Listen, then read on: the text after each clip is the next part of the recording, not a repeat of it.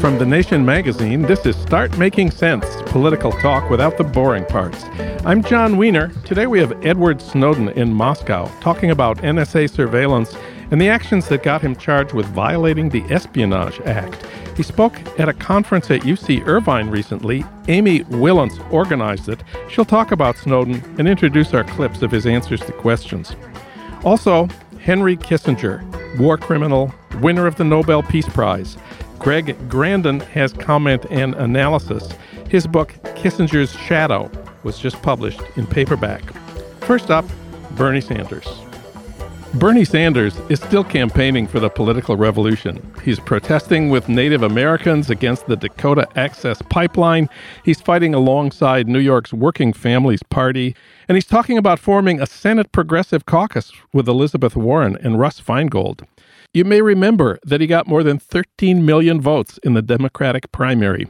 But the senator is not satisfied. To find out why, John Nichols sat down with him recently, along with Katrina vanden Heuvel. We have audio clips of their conversation. And for a report on that interview, we turn to John Nichols. Of course, he's national affairs correspondent for The Nation and a frequent guest here. His most recent book is People Get Ready. We reached him today, as usual, in Madison. John, welcome back. It's great to be with you, John. So set the scene for us here. You and Katrina spoke with Bernie where? In his Senate office. And folks will note that after being pretty high profile during the Democratic National Convention, Bernie Sanders kind of stepped back quite a bit and was pretty much out of the limelight through a good portion of August. He was doing things back in his home state of Vermont, but he was also working very, very hard on a book, which is due for release later this fall. So there have not been many interviews with him since the end of his campaign for the Democratic nomination, and this is certainly the longest, I think, most detailed one to be conducted and published so far. So how was Bernie doing when you talked to him? Was he depressed about losing the nomination and pessimistic about American politics? No, not at all. I mean, anybody who knows Bernie Sanders, I think, knows that he is rarely depressed or exuberant. The reality is that there's a pretty steady personality there. Bernie Sanders was very excited about, very happy about the fact that the ideas that he brought to the campaign trail, that he has brought to the campaign trail, and that he, I think, intends to continue to push, showed real traction, that they became very, very influential in the 2016 campaign. So let's listen to some clips from the interview you and Katrina vanden Heuvel did with Bernie. Where do we start? Midway into the interview, we were talking about the 2016 campaign, and we asked a question that I suppose not every candidate wants to be asked, and that is, what do you say to your supporters, your primary supporters, who would feel betrayed because you have endorsed the candidate you ran against in the primaries, Hillary Clinton? Okay, what does a Donald Trump presidency mean for the people of my state and for the people of this country and for the people of the world? And I think it would be an absolute disaster. It would be beyond a disaster. And therefore, as a United States Senator, I've got to do everything that I can to make sure that Donald Trump does not become president. Now, do I personally have strong differences of opinion with Hillary Clinton? Well, I think the whole world knows that. That's what the campaign for over a year was about. So I think the goal here is not to say, well, Hillary Clinton is the best thing in the history of the world. She's great, she's wonderful, she's terrific. What we should be saying is that if you look at all of the issues, virtually all of the issues of importance to the people of this country, issues like making public colleges and universities tuition-free. Hillary Clinton is now on record for doing that for people making $125,000 a year or less. Do you know what? That is pretty revolutionary. Mm-hmm. That will transform the lives of millions of families in this country. That's what Clinton stands for. Okay. Clinton is on record in supporting a doubling of community health centers in this country, which will mean that tens of millions of people now, poor people, will have access to health care who do not have that today. Is that significant? It is very significant. Clinton is on record as supporting pay equity for women, so that women do not continue to make 79 cents on the dollar compared to men. I happen to believe that one of the great crises facing the planet is climate change. Donald Trump happens not to think that climate change is real. All right? Clinton takes it seriously. So once we got Bernie Sanders on the record, as regards the current election and where he stands on both Clinton and obviously his very impassioned opposition to Donald Trump, we asked him, where do things go after the election? Politics does not end the day of the election.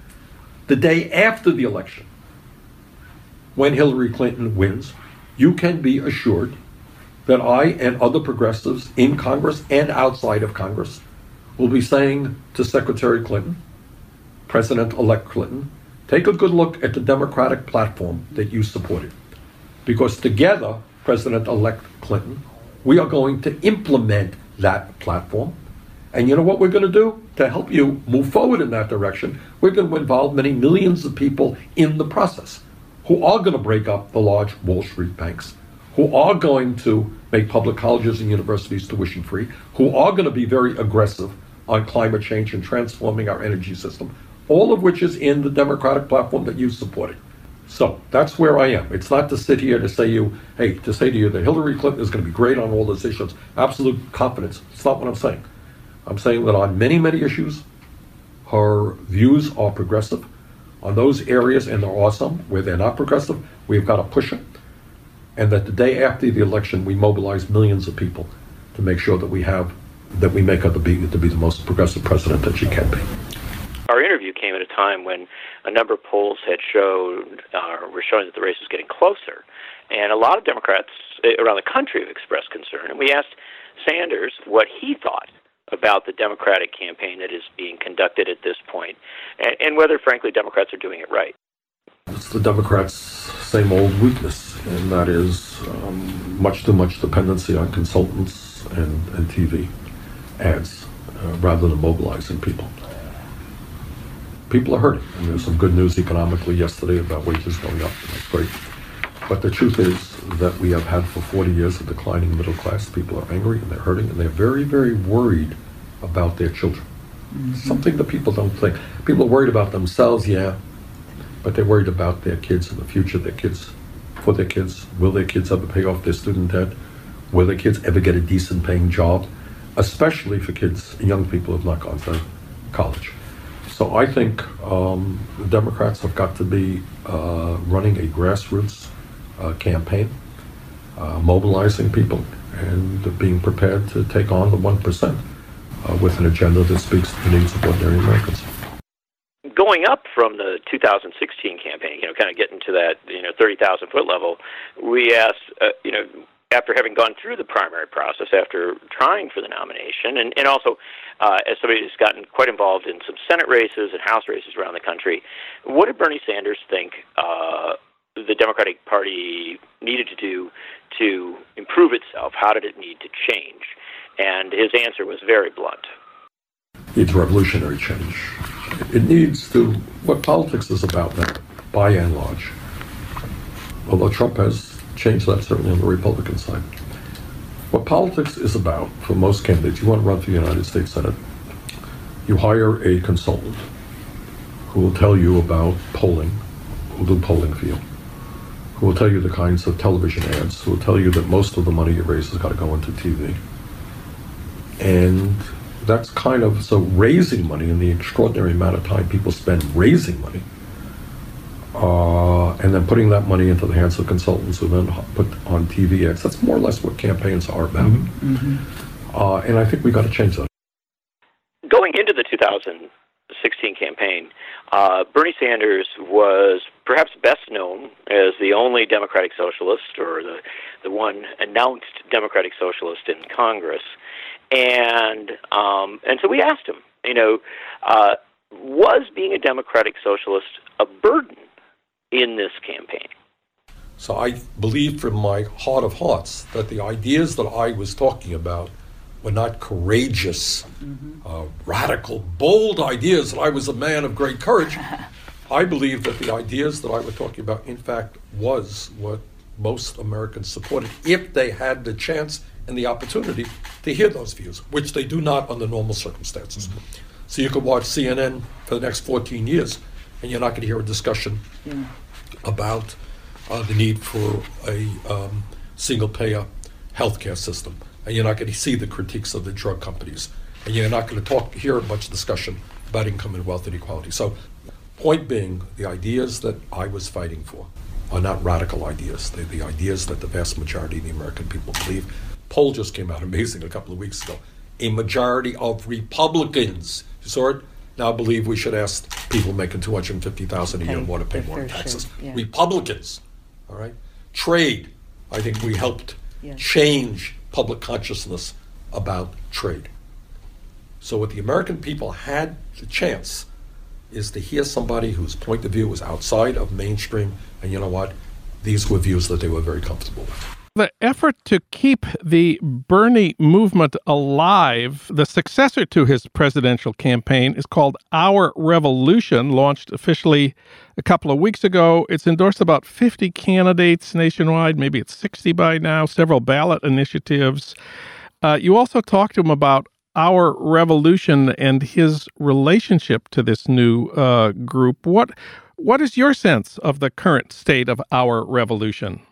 Well, it got off to a rough start. Right as it was beginning, you had debates about how it would be organized, debates about staffing and things of that nature.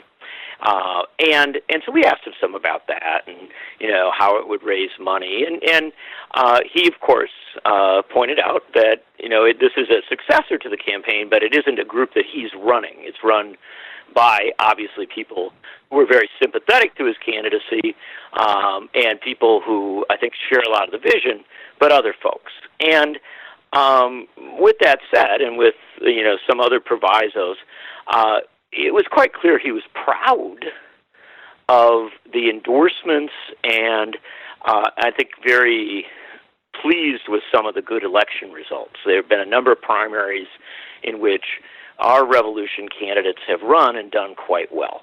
And so he was clearly very aware of that and very engaged with it.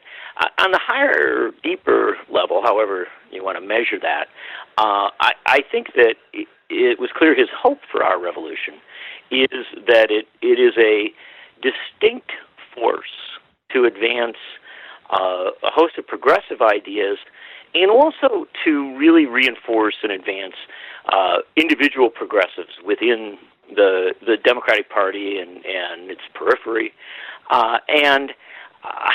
That's always a challenging thing. Now, I'm that beyond what Bernie Sanders says in my own sense of it, these are tough things. I have, for my entire career covering politics, watched candidates try to create, or supporters of candidates try to create, ongoing organizations. And there's a real difference between the urgency of a campaign, which kind of gets everybody to throw in and focus on something, and the development of a political bureaucracy, something that exists permanently. And the pressure there, the stress, is sometimes too much for movements to bear. They don't play out that well. And other times, things come of it. One more thing. Bernie Sanders emphasized in the interview you did with him that he's got a job as the senator from Vermont. The Senate is in session, I think, for another 4 weeks or 3 weeks or something like that. How much campaigning for Hillary Clinton is Bernie Sanders going to be doing between now and November 8th? My sense was that he'll do a good bit of it, that he is incredibly impassioned when it comes to Donald Trump. He does not want Donald Trump to be president of the United States, and he is very determined to go out and do what is necessary to stop that from happening. He has some differences with Hillary Clinton, but he also agrees with her on a number of issues, and he talked at length about, particularly some of the areas where she's moved toward more progressive stance. He likes a lot of the Democratic platform, and he wants to emphasize that.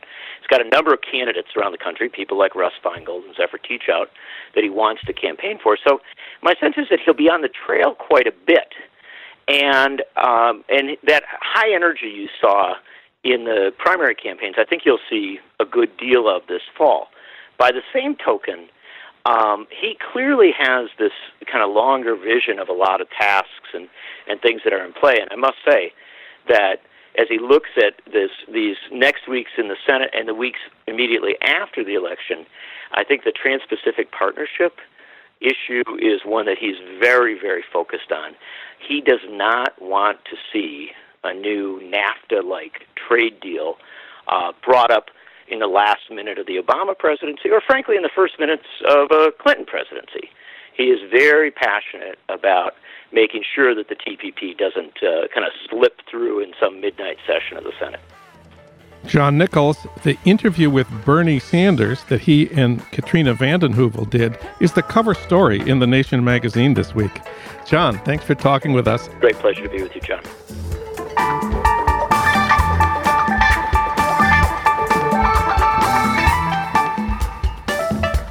Edward Snowden is the subject of the new film by Oliver Stone that's in theaters now. Today, we have Snowden speaking and answering questions at a UC Irvine conference where he appeared via live video. He talked about his motivation for violating secrecy laws. He said he'd be willing to go to prison if he could return to the United States. We're going to listen to some highlights from his talk and his answers to questions from the audience. We have Edward Snowden live on tape because of Amy Willence. She's a frequent guest here, a longtime contributing editor at The Nation. She's also the former Jerusalem correspondent for The New Yorker. She's written for The New York Times, The Washington Post, and lots more. She won the National Book Critics Circle Award for her most recent book about Haiti. It's called Farewell, Fred Voodoo. She also teaches in the literary journalism program at UC Irvine. Amy, welcome back. Thanks, John. Nice to be here. So how did you get Edward Snowden to speak at UC Irvine over live video feed from Moscow and answer questions? It does seem unlikely, doesn't it? Yes. So I run this forum at UCI called the Forum for the Academy and the Public. We put together these conferences, and the last one was on freedom of expression at the anniversary of the Charlie Hebdo killings in Paris. And, I thought about Edward Snowden and I thought he'd be great, but I never even really. And then I thought, but my friend Bart Gellman is writing his biography. So maybe Bart could somehow put me in touch with Snowden. So I knew Bart from when I lived in Jerusalem, when I was writing for The New Yorker from there, and he was working for The Washington Post. And I emailed him. And he said, I can't speak for Edward, but get in touch with Ben Wisner, who is Edward's lawyer, works for the ACLU, and maybe he'll put you in touch with Edward. And he did, and eventually everybody said yes. And Bart was the go-between, and then he was the interviewer for this incredible moment when Snowden spoke to Orange County. And Bart Gellman played an extremely important role in the initial revelations. He was one of the two journalists, along with Glenn Greenwald, that Edward Snowden shared his now famous archive with. And let me just emphasize here, there's been some misconceptions about what Edward Snowden did.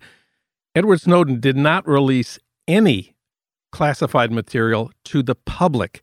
He released it to a couple of journalists working at high-profile institutions, Glenn Greenwald, then at The Guardian, Bart Gellman, then at The Washington Post, and he gave them complete freedom and complete responsibility to decide what here was newsworthy, what here was significant, and what they should stand up to the NSA and the Justice Department, who, of course, argued that all of this was endangering national security.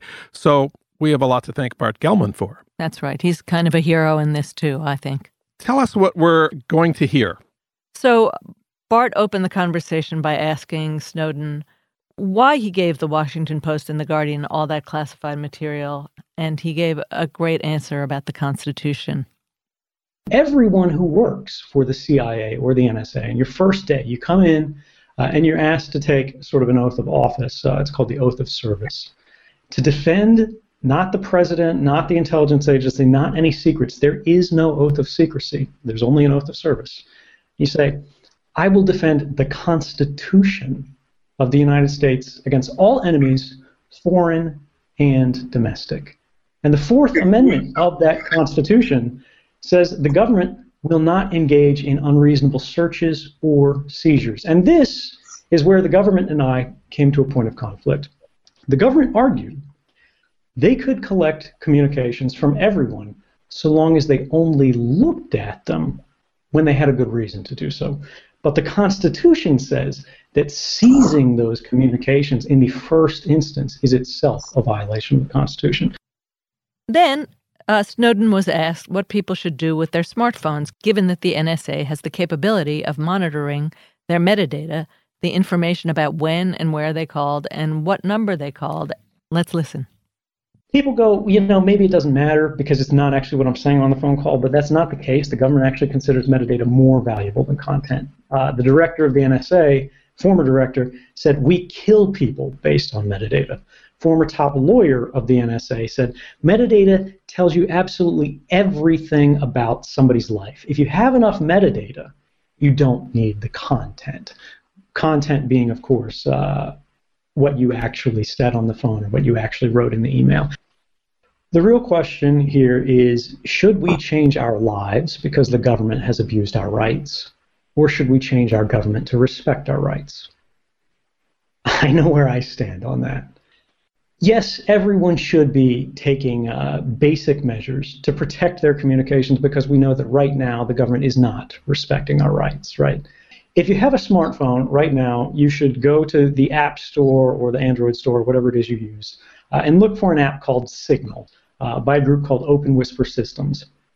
This is an open source program. It's completely free. All of your calls will no longer simply be going over the global communications network electronically naked. It'll be done in a secure manner that even Whisper Systems, the people who provide the software, cannot break. So these are general principles which people don't understand very well, and to be honest, they shouldn't need to.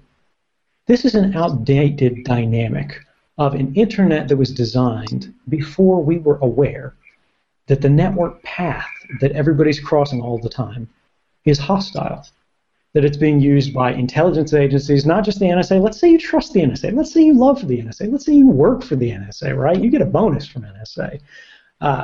What about every other government, right? What about governments that you don't like, that you disagree with? What about the Saudi Arabian government, the Russian government, the Iranian government, North Korean government, the Chinese government, French government, Israeli government? Whoever you are afraid of, they have the same capabilities. It's cheap now. It's easy. This is not rocket science, right? You can get a couple smart grad students, and they can do this on a global level within the span of a year. You can get a single individual who watches some YouTube videos and do this to the network at your coffee shop or your dorm in a matter of hours. I'm just thinking of all the UCI students out there thinking, wow, we could do that. So at the Snowden event at UC Irvine, people in the audience asked questions. And the first question was, under what circumstances would you come back to the United States? This sounds a little murky at the beginning. He says he's volunteered to go to prison a number of times. Let's listen. I've actually volunteered to go to prison a number of times in conversations with the Department of Justice. They have countered with, they won't torture me. I actually have that in writing from the Attorney General. And while I think that's a start, I think there are fair trial guarantees that everyone would agree are necessary, right? We don't want to create a system where we have whistleblowers serving as a deterrent to other whistleblowers. Now, there's, of course, plenty of valid criticism of me. People say they don't like the way I did this. They don't like the reporters that I work with. They don't like the news agencies that I work with. Or, they said, maybe something could have gone wrong, despite the fact that now it's 2016, this happened in 2013, and no one has ever been shown to have died or has been harmed in any way as a result of these disclosures. People in the government counter that it could have happened. They said, well, something could have gone wrong. Maybe the next person will be less responsible than you were. And so because of this, we need you to go away for life or whatever. Some, even presidential candidates, are saying, hey, hang this guy with a rope, because they want to act tough. But when we think about what that means, right, what's actually happening when you go, well, something could have gone wrong, that's not an argument against whistleblowing. That's not an argument against the whistleblower. That's an argument against the free press. That's an argument against journalism. What they're doing is they're shifting focus from talking about the concrete harms of their bad policy to talking about the theoretical risks of journalism. Next, Snowden was asked, should anybody with access to classified information feel free to release it if they think it would be good for the nation? So whistleblowing is the means of last resort. This should never be something that, people just go, oh, it's classified, let's throw it out there. But I will counter, because this is actually a common criticism, and on the surface it seems quite persuasive, because we go, oh, it'll be anarchy. It'll set the precedent that we'll just have wild leaks. People will start using leaks to either support or attack policies that they don't like. But that is the status quo today. If you open any newspaper in any part of the world on any given week, there's a high likelihood that you will see classified programs being discussed on the front page of the New York Times, the Washington Post, followed by said anonymous officials. And I think Bart could quite strongly support this. It is very common that we have this culture of impunity for leaks that the administration likes, that supports sort of its political preference. And we have an extraordinary and exceptional punishment of leaks that it dislikes. And even in the case where the leaks are not officially approved, where they do not serve the interests of the government, for example, recently General David Petraeus kept above top secret information, so-called black books that had special access program information on them from his time as a general, that included the most highly classified information, information about the president's thinking and deliberation on matters of policy, his plans and intentions, how to decide certain issues. He took this and he shared it with his biographer secretly, who he was sleeping with, to get more favorable treatment. And he was eventually charged, which in itself was extraordinary. Had this been a normal line worker or an average individual, they would have gone to jail for a very long time, possibly the rest of their life. Do you know how long General Petraeus went to prison for? Not a single day. Instead, he was fined less than he'll make in the span of a single speech. This is why we need to think about the fact that there is no precedent that we're risking setting by recognizing that sometimes matters of public interest will be leaked by individuals, and sometimes it will be done irresponsibly. It's done irresponsibly every day, and the government does not punish it. At the same time, when the public interest is clearly and demonstrably served, in certain cases, even if it did happen contrary to law, this is why we have exceptional powers built into our methods of government. This is why the president has powers of clemency, powers of pardon. The last question that was asked of Edward Snowden was, how do you want Americans to remember you? I don't. What ultimately matters are the issues, right? I've said this before. Everybody's like, hey, this guy, let's talk about this guy. I'm not so important. I was simply the mechanism of disclosure. Yes, we want to encourage people. We want to protect people who take risks on behalf of society. We want to pass better whistleblower protection laws and things like that. But I, as an individual, simply do not matter that much. If you want to look for people who really did the public a service, look to the journalists who actually brought this to you, who fought with their editors to get better versions of the story. When the government said, if you do this, you're a criminal, you've got blood on your hands, you're risking the lives of this, that, and the other. And they said, we've heard your argument, but we don't find it convincing. We think it's more important that the public know and they make up their own minds. That's what you should remember. We have a free press for the reason, and we should always defend it. We have a free press, and we should always defend it. What an intelligent and eloquent person. Edward Snowden is a real hero, and we are so lucky to have him fighting this fight. Oliver Stone's movie Snowden is playing now in theaters across America. Variety called it the most important and galvanizing political drama by an American filmmaker in years. And you can join the campaign seeking a presidential pardon for Edward Snowden. Just go to pardonsnowden.com, one word, Pardon Snowden. See all the great people who are part of this and sign the petition to President Obama. Well, Amy Willans, thanks for getting us Edward Snowden, and thanks for coming in today. You're welcome.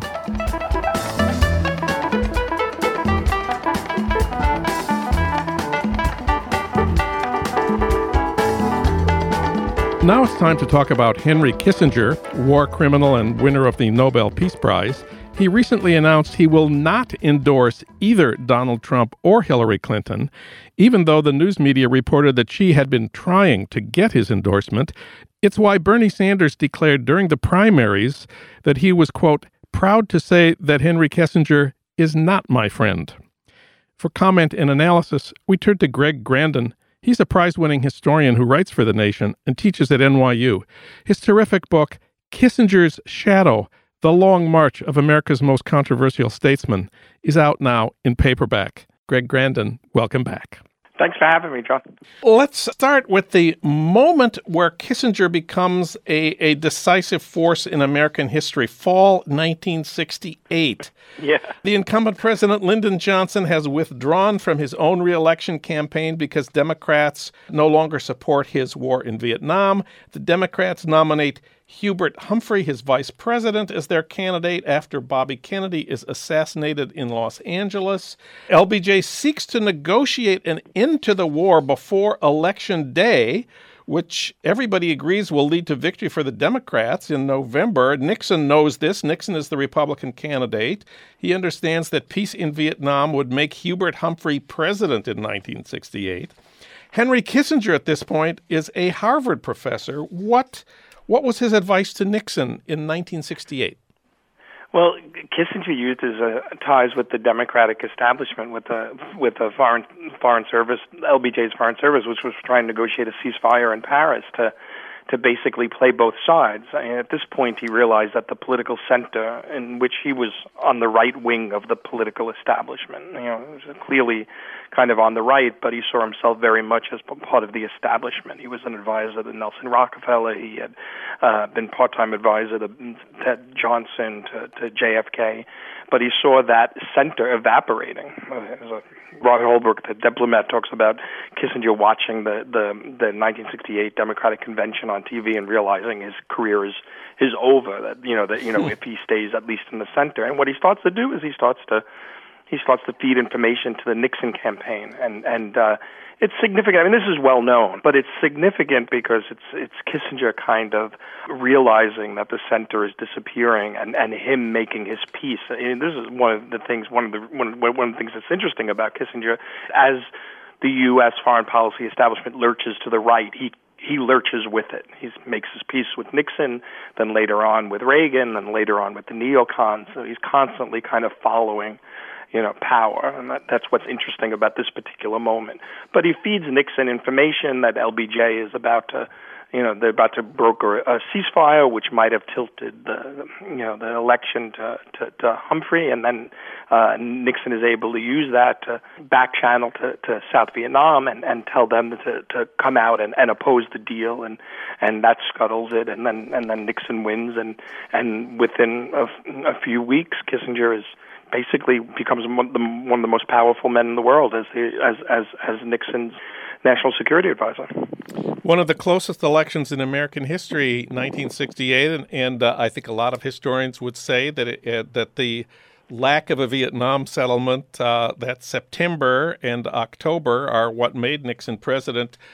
Kissinger has, of course, many critics, but he also has defenders. They say, yes, he made some mistakes, but he also has great achievements. I'm sure you know what they are. Détente with the Soviet Union, the opening to China, peace between Israel and Egypt. And, of course, he won the Nobel Peace Prize for negotiating the end of the Vietnam War. Greg, that he helped prolong. isn't all of that true?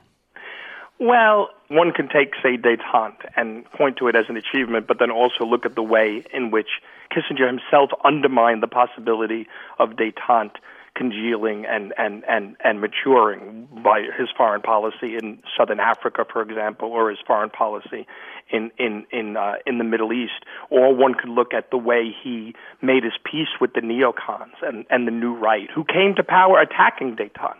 So he, even if we want to grant the fact that détente was an achievement and an example of statesmanship and accepting the realities and limits of American power in the world, he himself undermines its own possibility of success. But setting that aside, the point of my book isn't necessarily to have a scorecard of how bad Kissinger was. We already have that with Christopher Hitchens, which is a useful book, The Trial of Henry Kissinger. What I was trying to get at more was looking at Kissinger's career as a way of linking the 60s to today. I think Kissinger is useful because he's very self-aware. His philosophy of history and morality is very, very self-conscious, much more so than other foreign policy intellectuals. And I think we can use that self-awareness at kind of getting at some of the fundamentals of American exceptionalism. And to understand his self-awareness, you did some amazing research, especially his early writings. You read Kissinger's Harvard senior thesis from 1950, 400 pages long. You have my admiration and my sympathy here. What was it like to read the senior thesis of Henry Kissinger, 400 pages, and why bother? Was it worth it? Well, it's called The Meaning of History. It was the longest senior thesis in Harvard history, and it wasn't about diplomacy. It was a meditation on Spengler, Kant, and a few other continental philosophers. I think it's important because a lot of the arguments that he makes in that thesis he actually repeats and comes back to this day. I mean, world order, yeah, and we can go into the details. He is what we would think of as a German romanticist or a German metaphysician. He believes that we have no access to reality other than our own unique perception. That action creates meaning. That there is no inherent truth to history other than the truth that we in the present give it. I mean, he reveals himself as the opposite of a realist. He reveals himself as a kind of will to power. He doesn't really delve too much in Nietzsche. He's more reading Oswald Spengler, a German historian, a romantic historian from the early 20th century. But you could see the connection between a kind of the neoconservative, arrogance that our actions create reality, right? That famous quote from George Bush that we're an empire now, we create reality. All of that is present in Kissinger's undergraduate thesis, and the reason why, and again, it's not just a kind of gotcha, aha, look what he wrote in 1950. It carries through. You can see the continuity in his critique of the way McNamara and the systems analyst people and the liberal technocrats fought Vietnam. It's all very much, a kind of critique from a German romanticist position that we need intuition, we need will, we need to act in the world, and it's important because it connects to the neoconservatives and it reveals the neoconservatives. It reveals both Kissinger to be profoundly American and the neoconservatives to be profoundly American, because American exceptionalism is a kind of will to power, German metaphysics. So, Greg Grandin, in your book, for Kissinger's Shadow, you worked with recently declassified documents, formerly secret recordings.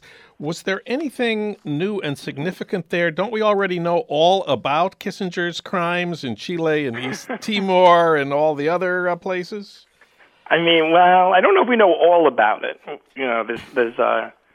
sure there's plenty not revealed, but we know there is an enormous amount of recorded material, transcribed material, the telephone calls, the the declassified documents, all revealing Kissinger's indifference, at the very least, to human beings outside of the core of Europe and the core of the United States.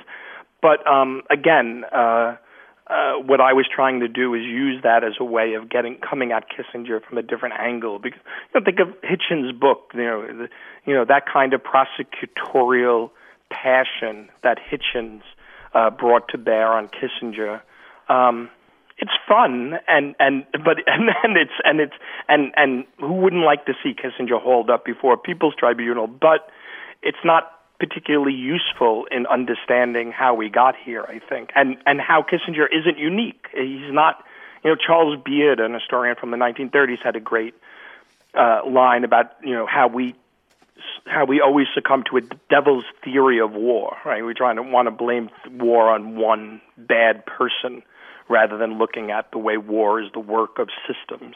And I think the obsession with Kissinger as evil, setting aside the question of whether he is evil, is a devil's theory of war. We've only got 2 or 3 minutes left here. I want to ask you about Kissinger Today and Hillary Clinton, who wrote a review of that recent book of his, World Order. Does Hillary regard Kissinger as a war criminal? No, she calls him a friend and says she seeks his counsel. And it's a good example. We've spent a lot of time talking about the neoconservatives in Iraq, but neoconservatism is just the core, a highly self-aware core of a foreign policy consensus that both parties are enthralled to, right? And Hillary Clinton, shows you how, and it's indicative of how far we've moved to the right. Clinton in the 1970s was protesting Cambodia and the invasion of Cambodia, and now she calls Kissinger a friend. But part of this is a little bit of affect, right? All of these liberals and establishment figures cozying up to Kissinger, it bestows a bit of gravitas. You get your picture, Samantha Power, you get your picture taken with Henry Kissinger, and I think it's a performance and a ritual. There's a kind of hollowing out of what, who knows, what does Kissingerism even mean? I think there's been a rehabilitation of Kissinger in the sense that he's seen as juxtaposed to the reckless adventurism of the neocons and the kind of aimless technocratic pragmatism of Obama. But in reality, he's both of those things. Greg Grandin, his terrific new book is called Kissinger's Shadow, The Long Reach of America's Most Controversial Statesman. Thank you, Greg. Thanks, John. Great to be here. We spoke with Greg Grandin in August 2015. His book, Kissinger's Shadow, has just been published in paperback.